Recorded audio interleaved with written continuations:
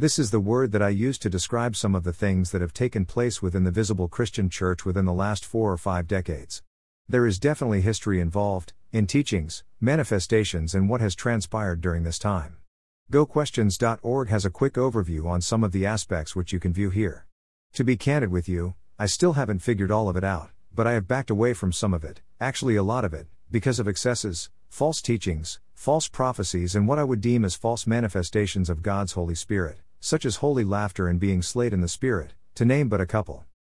That's not to say that I don't believe that the gifts of the Holy Spirit are not still in operation. I definitely do, but there is a distinct difference between what I believe is God's power manifested in us through His Holy Spirit, and the power that can be manifested in others that is not of God. I've seen both and experienced the former a few times. One is in accordance with God's holy word and the other is clearly not. The former is totally of God and not planned or anticipated, while the other is orchestrated within and through man, according to their own purposes, as a means of authenticating their so-called works in the Spirit. I believe that Satan is having a field day distorting spiritual truth and spiritual reality. I'm not here to argue about any of the various judgments that are available to justify the pros or the cons. It's not even remotely possible to briefly cover just some of what has transpired throughout these last few decades in a singular post. What I do see, however, is Satan trying to warp what is real, so that the reality of what is real is moved away from and most of all, discouraged or offset by Satan producing delusionary signs and wonders, that draw many to seek the signs and wonders, rather than trust and have faith in God Himself and His holy word. The work and power of God's Holy Spirit is entirely of God. The minute you start dispensing, commercializing, what is solely God's sovereignty, you're running into serious trouble. There will be some who write me off because of my differing views about the reality of the gifts of the Holy Spirit.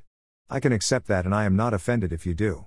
In my mind, there are no more apostles as per the apostles of the New Testament that Jesus personally gathered together, and I personally have never met any modern-day prophets like the prophets of old. Teachers, for sure, but few and far between. The other gifts as per 1 Corinthians 12:27-29, some yes, some no. What I do see is Satan taking what is meant for good and distorting it almost beyond recognition. And for the life of me, I cannot understand how anyone can realistically take a good hard look at what is put forward as vibrant Christianity within the New Apostolic Reformation, NAR, movement and even remotely correlate it with God's holy word. False teachings, false prophecies and false manifestations of God's Holy Spirit abound, and yet there are those who are drawn to it like a moth is drawn to a light on a dark night. The sovereignty and purposes of God are continually violated and it matters not.